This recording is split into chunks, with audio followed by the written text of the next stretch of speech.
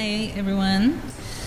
As we enter the third week of Advent, we'll join Christians all over the world in lighting a candle to remind us of the first coming of Jesus, the light of the world, 2,000 years ago, and the second coming of Jesus that we still wait for.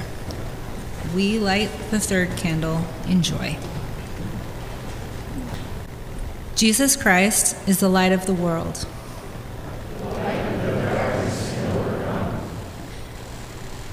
Thank you for standing with me in reverence as we read the Holy Scriptures from Luke 2:8 through 21. And in the same region there were shepherds out in the field, keeping watch over their flock by night.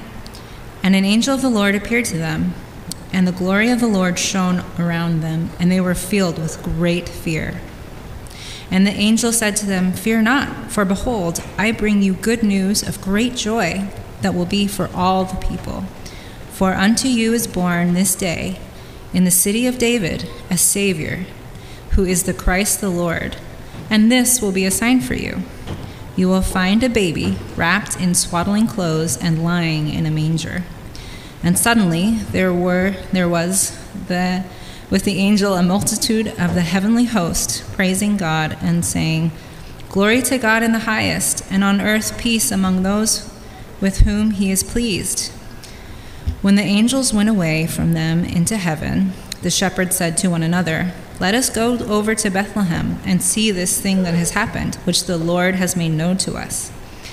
And they went with haste and found Mary and Joseph and the baby lying in a manger. And when they saw it, they made known the saying that had been told to them concerning this child. And all who heard it wondered at what the shepherds told them. But Mary treasured up all these things, pondering them in her heart. And the shepherds returned, glorifying and praising God for all they had heard and seen, as it had been told them. And at the end of the 8 days, when he was circumcised, he was called Jesus, the name given by the angel before he was conceived in the womb. This is the word of God. You may be seated. Well, good morning, all of you. In case you don't know me, my name is Josh. I'm one of the pastors here, and this will be my last sermon at Door of Hope.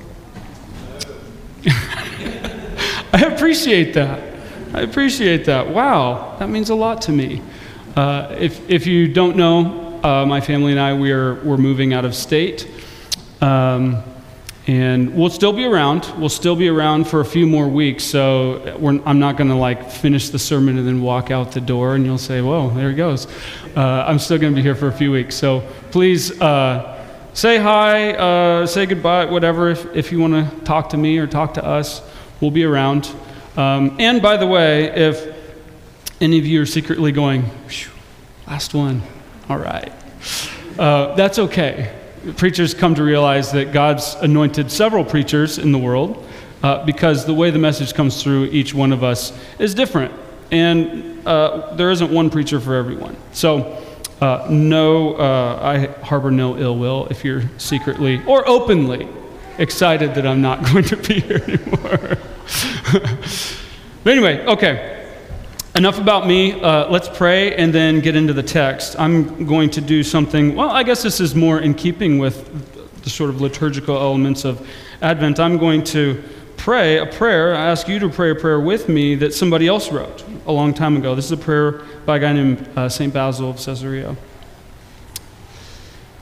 Eternal God, uncreated and primal light, maker of all created things, fountain of pity, sea of bounty, fathomless deep of loving kindness, lift up the light of your face upon us.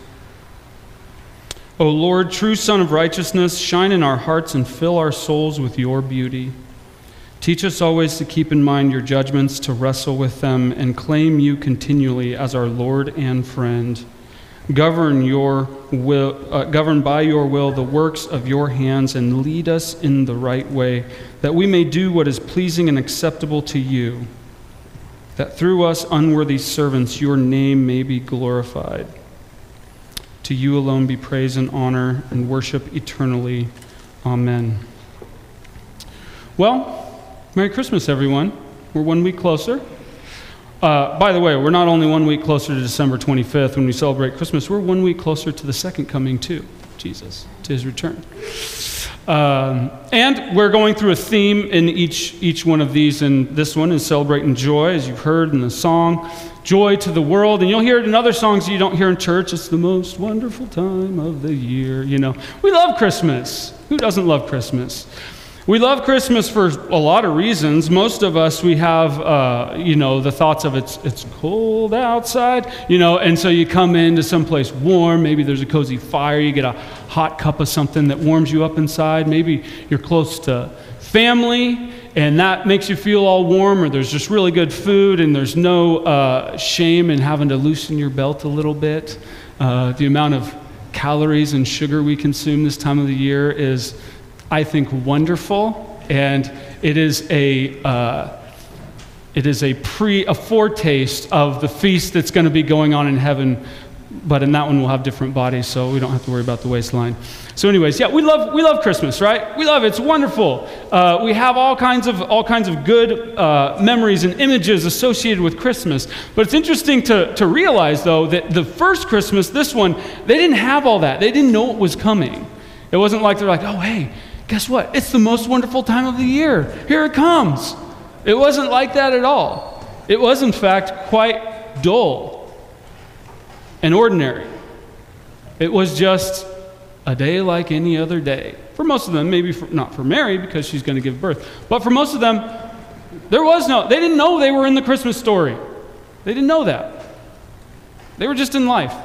They're just doing life. And that's how most of our life is, right? We're not like, oh, I'm in some great drama and today is going to be a big day where something happens. Maybe you do anticipate some of those things, but not when God's going to break through, not like this. So, here's what I want to do. I want to go through the story a little bit. Many of you have probably heard it 1,000 times, and maybe I'll introduce some elements that are new to you, and maybe not. Hopefully you're not bored to death with that. But then I really want to talk about how we can connect with this story, how it can connect to us. One of the challenges as a preacher, and Cameron can tell you this, is these things are coming. You have these seasons of the year where you have to preach a sermon on the same text again. And so there's this temptation to always make it exciting or new or intriguing or something like that. Somehow make it not just boring. I just want you to know, I wasn't trying to go out with a bang or something. I'm just preparing a sermon, okay? So hopefully the Lord will work without a bunch of fireworks. But if there are fireworks, that's cool too. All right, so the story begins with shepherds. Oh, this is going to be a long sermon, I can tell. The story begins with shepherds in a field at night, right? Shepherds. It's interesting. When we think of shepherds, we have these cozy images, don't we? And for good reason, too, right? Psalm 23, the Lord is my shepherd. It's all about the Lord taking care of us like a shepherd takes care of his sheep. Jacob was a shepherd. Moses was a shepherd. David was a shepherd. And then we have little felt characters in our house of shepherd people for the nativity scene, that sort of thing too. But I'll have you know that being a shepherd was not fuzzy and warm. It was dirty. Okay, you're out for days and days on end with just a bunch of animals, a bunch of sheep that are dirty and ornery. And it's been weeks since they've probably taken a shower. You're out in the heat of the day, the freezing cold at night. There are nits and bugs and fleas that are jumping on you out of the sheep's wool. Okay, it's not this warm, fuzzy, bucolic scene that we like to imagine. I grew up in the country, so I know about these things. I know it's beautiful. Yes, it's true. But the picture of it and living in it are two different things, okay? So the shepherds, they're out there. It's this ordinary night. They're probably freezing cold. Some of them are probably asleep. Others are awake. Who knows? Maybe they're singing a song or something like that. They don't go, hey, tonight's Christmas night. I bet some angels are going to show up. That's not what they do. It's not like any other night. They're just out there going, I hope a bear doesn't come. I hope a lion doesn't come. I hope one of our sheep doesn't sleepwalk off a cliff or something like that. They're just doing their job. They're working the graveyard shift. Anybody here worked graveyard? I have. It's not an enjoyable shift. In fact, I ended up getting so sick that I had to quit my job. My doctor was like, people who work graveyard don't live as long as people who work a normal shift. So they're on the night shift, okay? On an ordinary night, the shepherds do. And then all of a sudden, boom, there's this appearing. An angel appears. And go through, I just talked you through verse 8, but I'll read it again.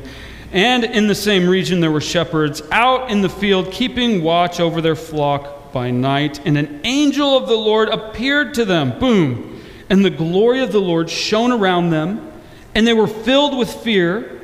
And the angel said to them, "Fear not, for behold, wow, I bring you good news of great joy that will be for all the people. For unto you is born this day in the city of David a Savior, who is Christ the Lord." So it's the middle of the night, and this angel just simply appears. Now it's interesting how, we live in a world, we live in a post-Enlightenment world, right? And it seems kind of odd to us that, this angel just appears. The idea that there's this heavenly realm that is in and among us, and at any moment could penetrate the veil and something could just appear to you. That seems a little odd, a little far-fetched, a little fantastical maybe in our world. Or maybe you're super-duper postmodern and you're like, no, anything could happen. A tiger could just materialize right here, and I wouldn't be surprised. I imagine maybe you would. But anyways, these guys are surprised. An angel shows up to them. It's like a curtain. You ever been to a play where there's like a curtain or a show, and they have a curtain that goes shh, shh. Okay, this is like at the beginning of the act. But like before they come out, there will be somebody who walks through the curtain. Walks through there and the curtain's still closed. So the angel just comes out, and it says the glory of the Lord shone around them. So this light comes out from behind the curtain. And he gives them this message. What does he say? Well, the first thing he says is don't be afraid. That's a pretty common motif if you're familiar with Scripture. When angels appear to people, they freak out.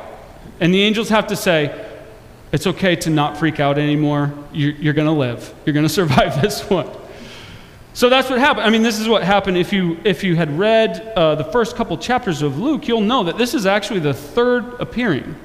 There was an angel that appeared to Zechariah, John the Baptist's dad. And the first thing he says to him is, don't be afraid, because he was shaking in his boots. And then the second story, the angel appears to Mary, and he says to her, don't be afraid, because she was scared too. So here we go. Story number 3. The angel appears and says, don't be afraid. Don't be afraid. Why? Because I have good news. I have an evangelion, a gospel. Gospel for you that will be great joy for all the people. Now, we could make a big deal out of the fact that this is for all the people, but at that time, probably what they thought it meant for all the people, all of God's chosen people, for all of Israel. You read the rest of the Gospel of Luke, you'll start to see how that all people doesn't mean all of select people, but it's for more than that. So I'm not going to get too deeply into that portion of it. What I do want to talk about, though, is what he says here. Great joy for all the people. For unto you is born this day in the city of David a Savior who is Christ the Lord. Now that's interesting. He's just given 3 titles for this baby who's been born. Savior, Christ, and Lord. One of the commentators I read pointed out that this is the only place, or at least it's the first place in Scripture, where these 3 titles are all connected together. This idea of a Savior is something that's largely reserved for God in the Old Testament. Bible that these shepherds might have been aware of, would have talked about God as the Savior. And as a Savior, it really means a deliverer, somebody who delivers you from peril. That's what a Savior is. Occasionally it refers to someone other than God, but most of the time it's God. And then he uses this other term, a Savior, Christ, which is the Greek word, Christos, which comes from the Hebrew word, Mashiach, which means an anointed one. It was used of David, somebody who's anointed for a particular task of God. And it actually finds its height in the Old Testament in Daniel 9, where somebody who's called the Mashiach will come, deliver the people, and rule from Jerusalem. So it's a person who's a Savior. It's a person who's the Mashiach. And of course, they believe, the shepherds would have thought, okay, not this is somebody who's going to save us from our sins, but this is a Savior from our circumstances, right? Sins and circumstances are not the same thing, right? They're connected to one another, but they're not the same. They would have been thinking, here, okay, great. We're going to get out from under Rome's thumb. We're going to have a better life. We're going to have a better life after this. Our circumstances are really going to change. That's what they would have thought. They would have thought of the promise of the Messiah. But the Savior Christ and the Lord, that third title, that one is used in the Old Testament. Well, here's how it works. In the Old Testament, there was a special name for God, the I Am. And the way we think it was pronounced is Yahweh. But they didn't transliterate that into Greek. They didn't try and make you say it. When they translated the Old Testament into Greek, they used the word Kyrios, which is the word that they use right here. So this connection of Savior Christ and Lord is in some sense would be a new concept for these guys, because the Christ was not necessarily equated with God himself. It's always thought of as a human deliverer. So this, of course, probably went right over their heads, just like most of us in our lives. You know, I imagine, I'm not that old, but I can already see right now, there are things that happen or things that have been said in my life that I thought I knew what they meant at the time. But only later, as I look back, do I understand the significance of what happened or what was said. That's what's going to happen here later on in Luke. Go read it. I invite you to. It's always right here. Just go read it. So, they tell the shepherd, or the angel tells the shepherds, hey, I got good news. Savior Christ the Lord has been born in the city of David. And he says in verse 12, and this will be a sign for you. You will find a baby wrapped in swaddling cloths and lying in a manger. And this will be a sign. He's saying, hey, you know what? You might be tempted to think that maybe I'm part of last night's undigested pizza. But here's your sign, in case you're concerned about that. By the way, the angels did that with Zechariah and Mary too. With Zechariah, he said, here's your sign. You're not going to be able to talk for however long it was, for 9 months. And he didn't. And with Mary, he said, here's your sign. Your cousin Elizabeth, who is beyond the age of childbearing, she's pregnant. There's your sign. Now, what's interesting about this one is those two other signs were something pretty supernatural. Somebody like suddenly not able to talk, or somebody who can't give birth suddenly becoming pregnant. Those are kind of supernatural, right? But here's your sign. You're going to find a baby wrapped up in a feeding trough. That's pretty ordinary. It's pretty ordinary. Interesting. So, go check this out. I've given you a sign. Go investigate for yourselves. And then, just in case, that still wasn't enough to hear about the sign, the curtain parts, right? And they see, it says, verse 13, suddenly there was with the angel a multitude of heavenly hosts praising God and saying, glory to God in the highest, and on earth peace among those with whom he is pleased. Now, this is crazy. If you're familiar with the Bible, you will know that there are these varying visions of the throne room of God. It's called the throne room of God, where God's presence is. And God is always said to be surrounded by these creatures who are glorifying and honoring God in this way. It says that just about every single time you have this sort of throne room thing, you have this celebration happening. It's glorifying. And when we think of like God, glorifying God, sometimes we might think like, oh, God's so big, please don't kill me, give him glory, I'll give you glory, just don't squash me, Sometimes we think of glory and, God's like, give me glory, give it to me. That's not at all the way it is. You know why they're so excited? Like, they're genuinely doing this from the heart. They're not doing this because they're in pure subjugation, and if they don't, there's going to be a big club that's going to hit them. They're actually celebrating. They can't help it. Like a kid on Christmas. They can't help it. There are a few times in your life, especially as an adult, there are even fewer, when you will actually get outside of yourself and be able to celebrate in this sort of way. It might have been a while for you. But do you know why they do this? It's because God is the epicenter of joy. Okay, we have this idea. We almost think that like fun is the devil's invention, and God is like the buzzkill, keeping you down. It's funny that we say that, or we think that, even though we're too pious to say it. We think that when Jesus, the primary accusation against him was that he was associating with the wrong people. He was a wine bibber.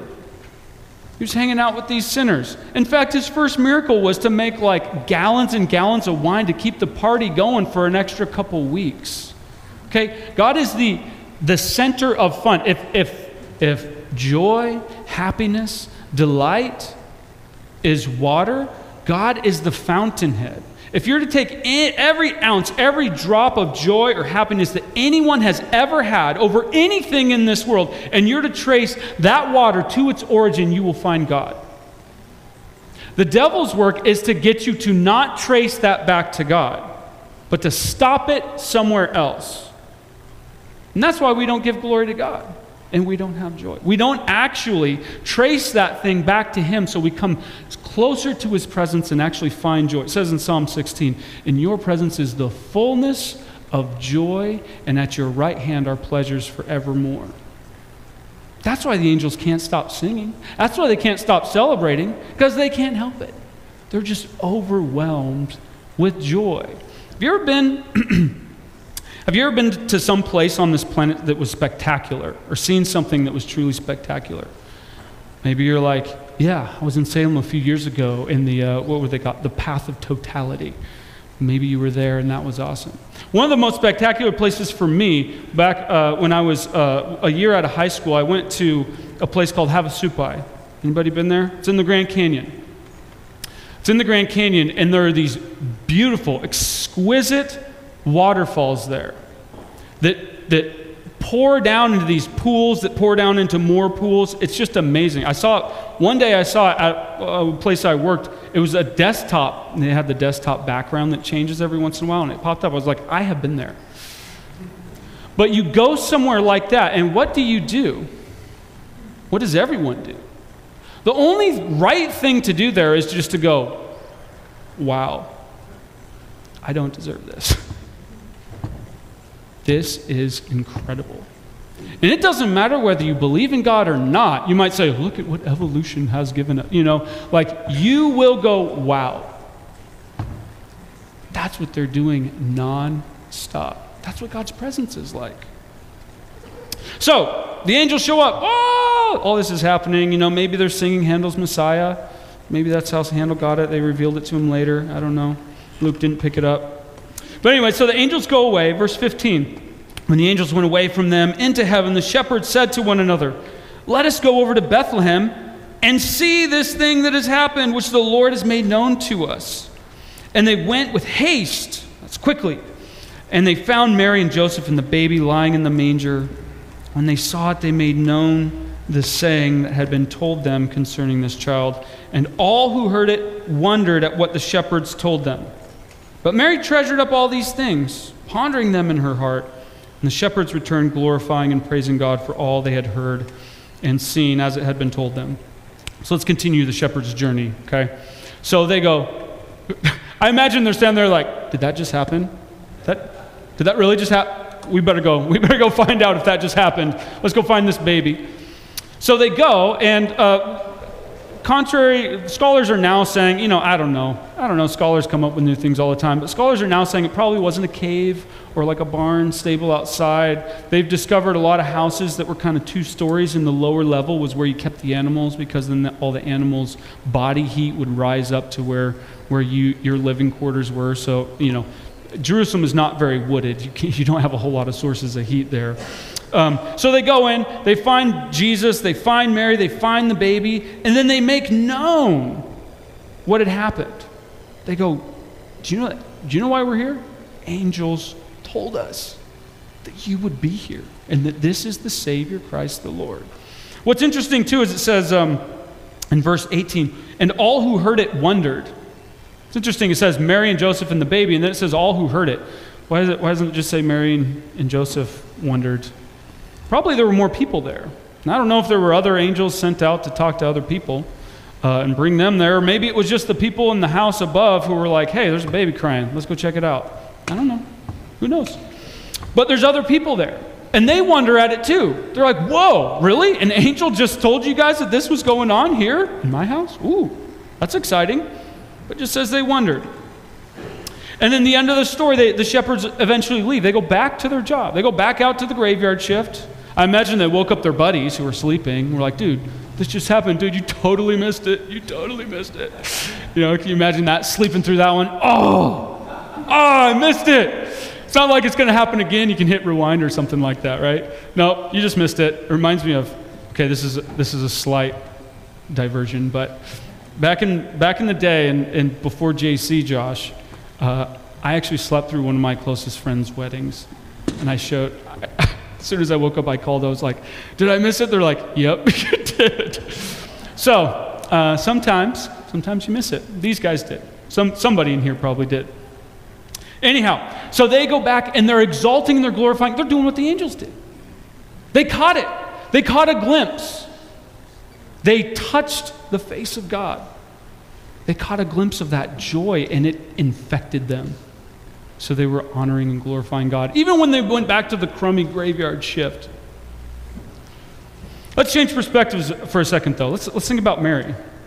How's Mary doing? You know, for the shepherds, this is an ordinary night that turns out really extraordinary. For Mary, you know, we also have like a more romantic view of what Mary's going through. But imagine you ladies who've given birth. You're 9 months pregnant. Anybody ever rode a donkey before at all?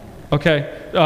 Anybody rode a donkey for like dozens of miles while you're 9 months pregnant?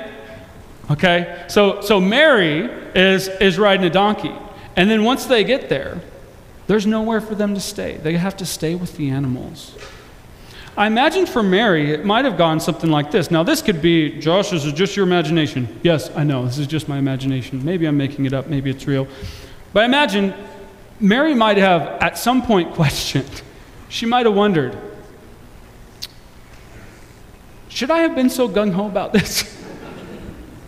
Lord, should I have been so gung-ho about this? You know, because when she agrees to this, she is pregnant out of wedlock.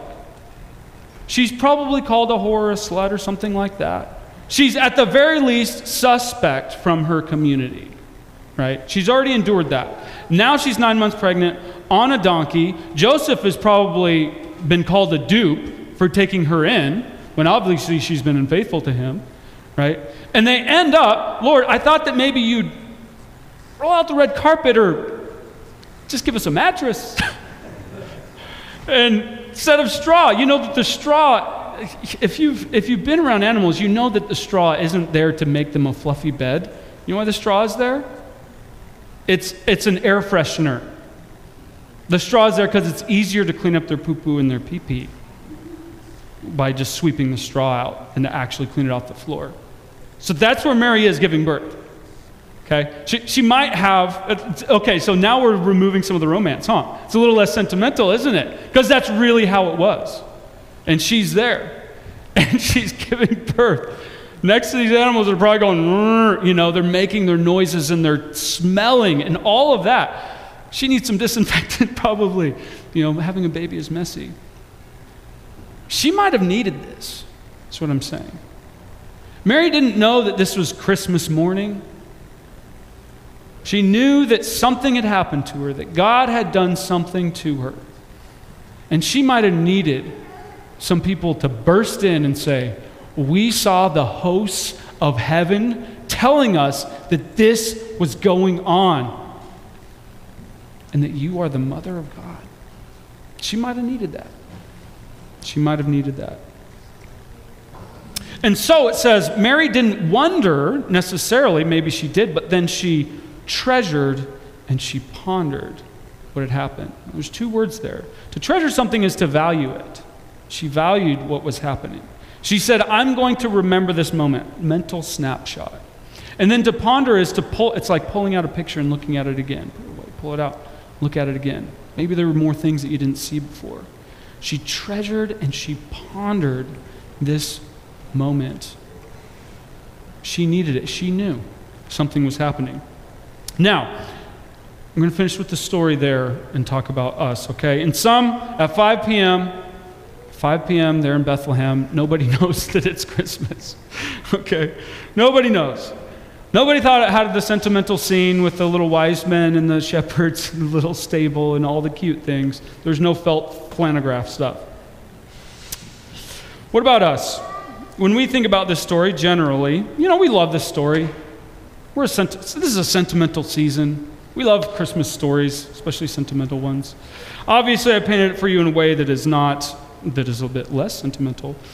But I would actually go a bit farther, and this maybe it's easier for me to be bold like this because I'm going to be leaving soon, but I'm going to say something that might make you angry. And that's okay. You can come talk to me afterwards. But we actually don't like this story. We don't like it if it was our story. If this was our story, we would not like it. You wouldn't. Who dreams of becoming the shepherd? Who wants to work the night shift out in the cold? Who wants to be out there in graveyard with the fleas gnawing at your side, sleeping in the dirt, not bathing for a very long time, perhaps other people reminding you that you have not bathed in a long time? We actually don't want this to be our story. We don't want to have this kind of story for ourselves. Or think about Mary. I just went through all that stuff with Mary. Certainly none of you ladies are like, that's how I want to do birth. Certainly not. So we don't actually, we do sentimentally, but not actually. And one of the reasons why we don't want something like this for our life, we want all the angels and all that glory and all that good stuff without all the poo-poo and pee-pee and blood and bile and all that. It's because we have hitched our sense of joy in God's work to the wagon of positive, good, top of the world, life's going my way circumstances. And we all do it. I'm not excluding myself from that. We all think that God's at work and we're going to find joy when the good thing happens, when you get into that school or you get that job or you get into that house or you get into that neighborhood or you get into that inner ring of associates or whatever it happens to be, when you get that number in your bank account so you don't have to count anymore. That's what we all want, right? We just want to have enough to where we don't have to budget. You just have what you need when you need it. That's what we want. And we assume that God is doing his most important work in those kinds of areas. That's how we would write the story if we were writing our story or we were writing this story. But we didn't get to write it. And guess what? You might think you do, but you don't get to write your own story either. I've been trying for a long time, and I tell you what, I'm a bad author, and it's not working out super well. It's a lot better when I just say, God, you write the story, okay? It's not the way I would have wanted it, but you're a better author than I am. That's what he does here. God insists on having it his way, okay? We want to be co-authors. We want him to be maybe our editor, but we're the genuine author. No, God will not have it that way. Think about it this way. Think about the ways that God wrote this story that you and I were not. First thing is the city of David, where he is born. Where is the Messiah born? I didn't notice this until this time reading through. I've read through this text I don't know how many times, but this is the first time I noticed this. Luke calls this the city of David. And in the Old Testament, the city of David is never referred to as Bethlehem. Bethlehem is not the city of David in the Old Testament. Jerusalem is the city of David. The place where David is at the height of his power, where he's the conqueror, where he's the king, where he's successful, where he's on top. Bethlehem is where David is the lowly, obscure shepherd boy. It's his humble origins, not his conquering on top of the world mountaintop. That's where God's going to have it. God has his kid born. God has his child. Think about you and your children. He has his child born into a poor family. He could have had him born into a royal family. He could have done that. At least the aristocracy. Maybe the priesthood. Something a little bit more honorable. Could have had him born in a palace. Or at least a bed. But an animal room? Anybody been to a state fair or a county fair? You know what animal rooms smell like? Who wants your child to be born there? I certainly don't. Even if they have a lot of disinfectant, I still would not want my child to be born there. What about the appearance of the angels? God says, hey, Gabe, come here. I got a mission for you. I want you to go. I got a message for you. You just tell him what's going on. Just tell him, okay, Lord, who do you want me to go to? You want me to go to the high priest? Oh, maybe I should go to Herod. Maybe I'll go to Rome. I should tell them. No, I want you to go to some shepherds. Okay, which ones? No, they're just They don't even have names.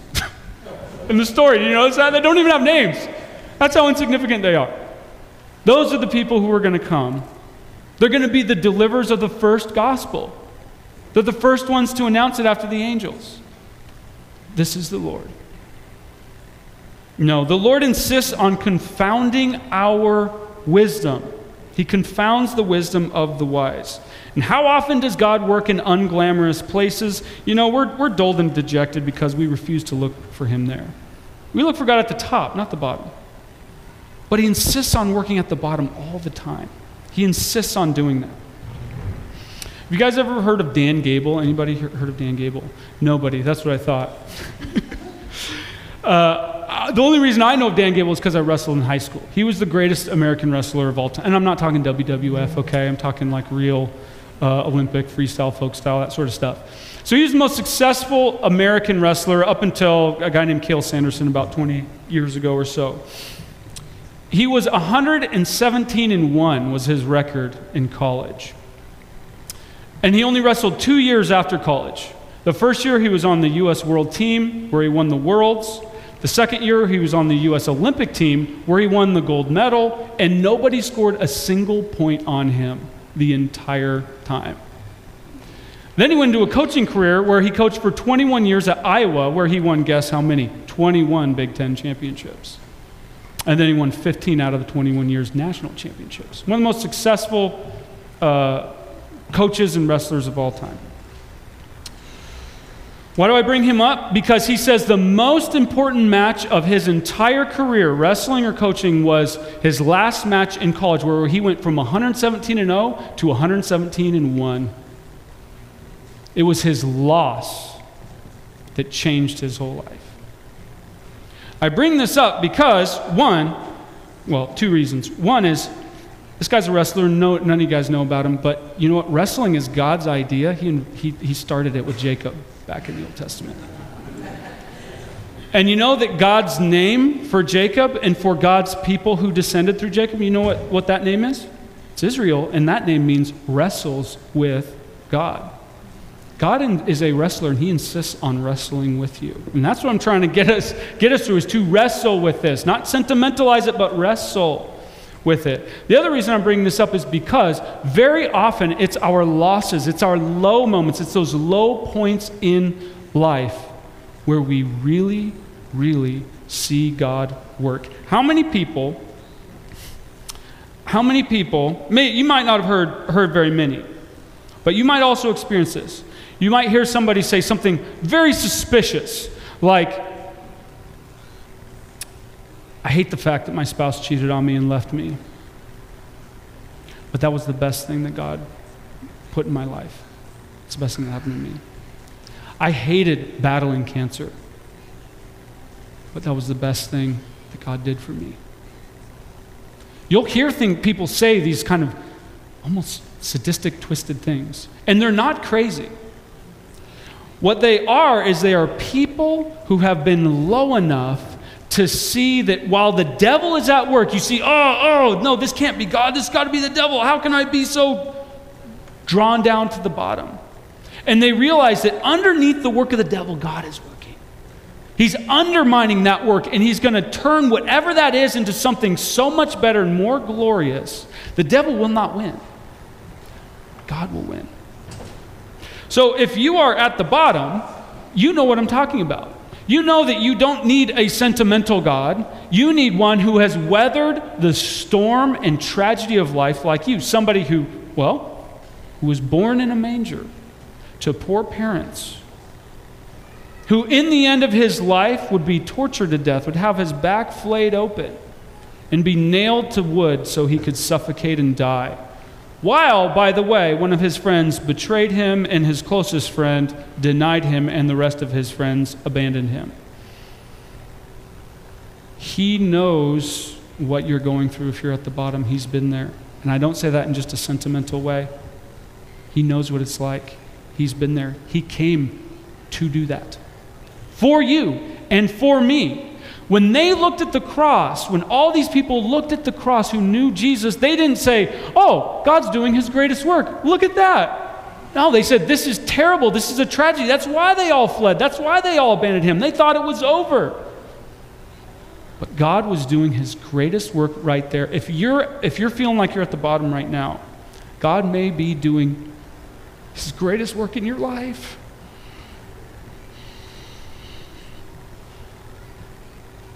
I'm not saying that these things are not painful and difficult. I'm not saying that we should work to alleviate suffering for ourselves and for others.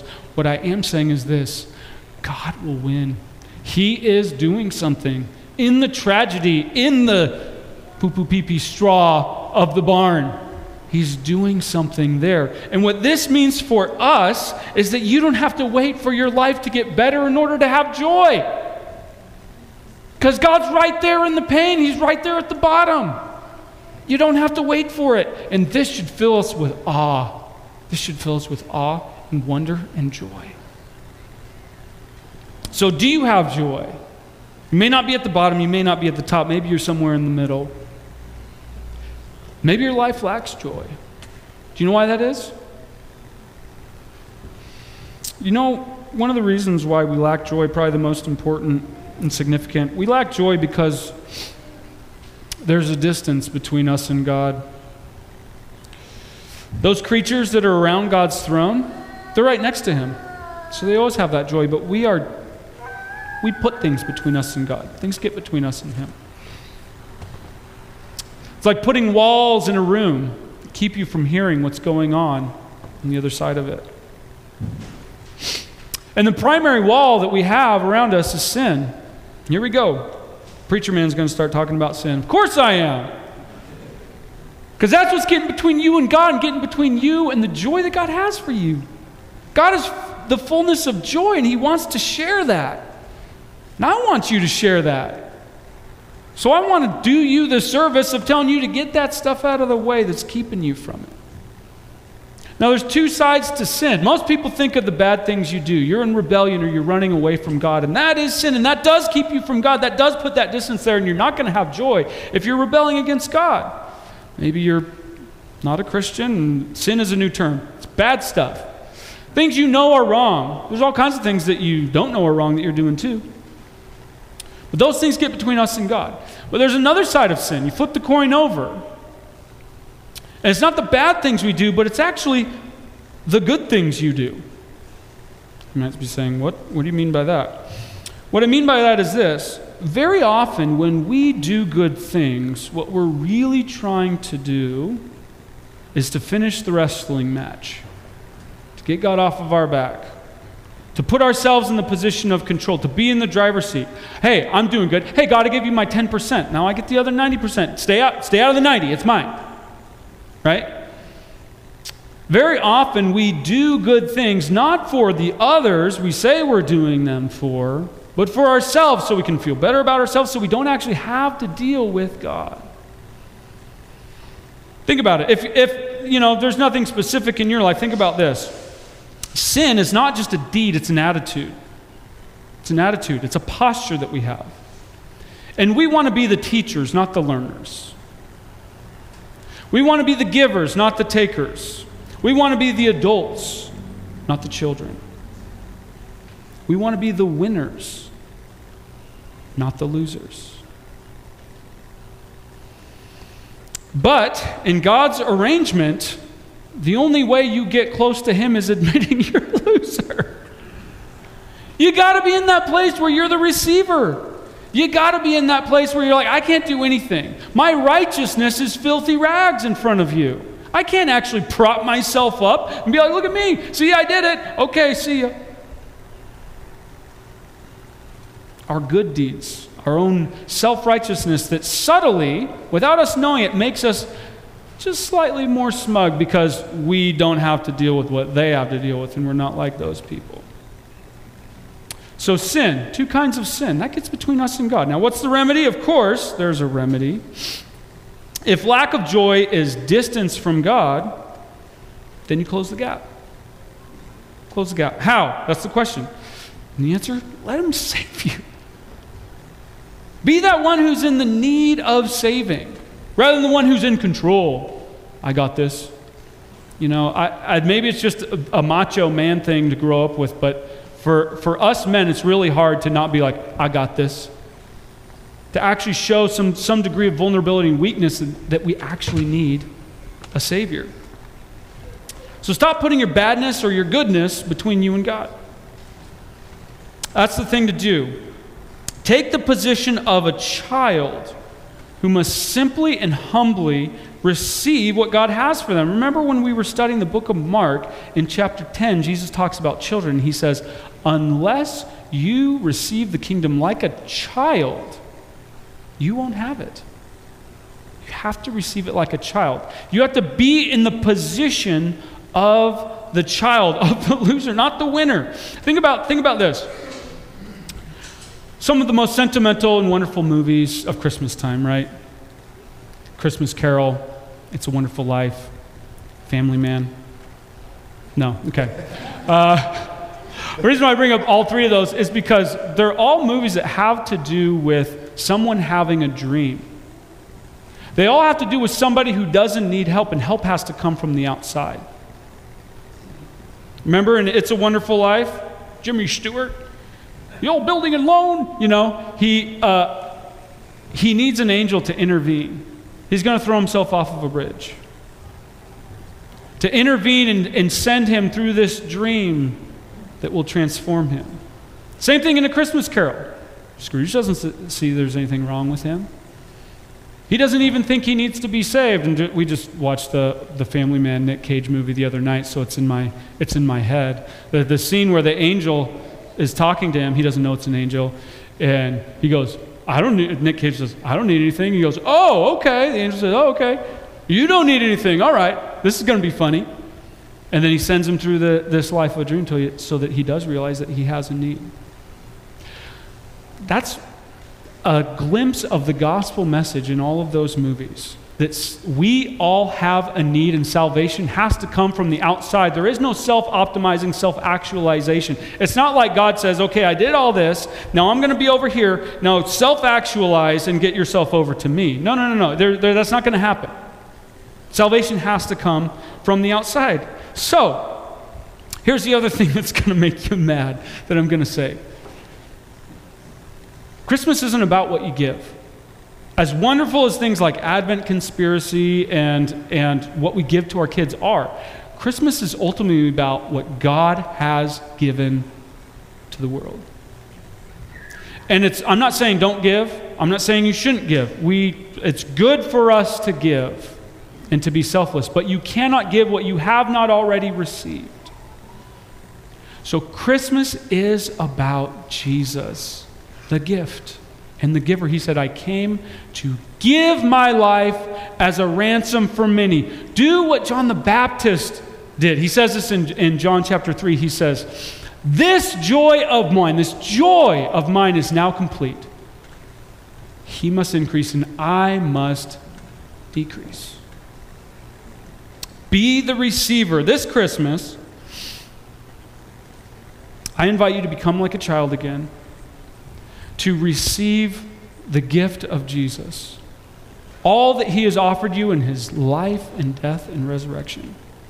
Receive him again like a child. My daughter, Trinity, she's about 2.5, and this will be her first Christmas where she will get it, where there's a tree and presents will appear, and a lot of them will be for her. And she has no idea that this is coming. It will really be the first. Now, you guys are giggling because you know what's going to happen. God wants you to be that child and have that joy. Stop robbing him of the joy he gets and giving it to you. Be like a child. Let's pray.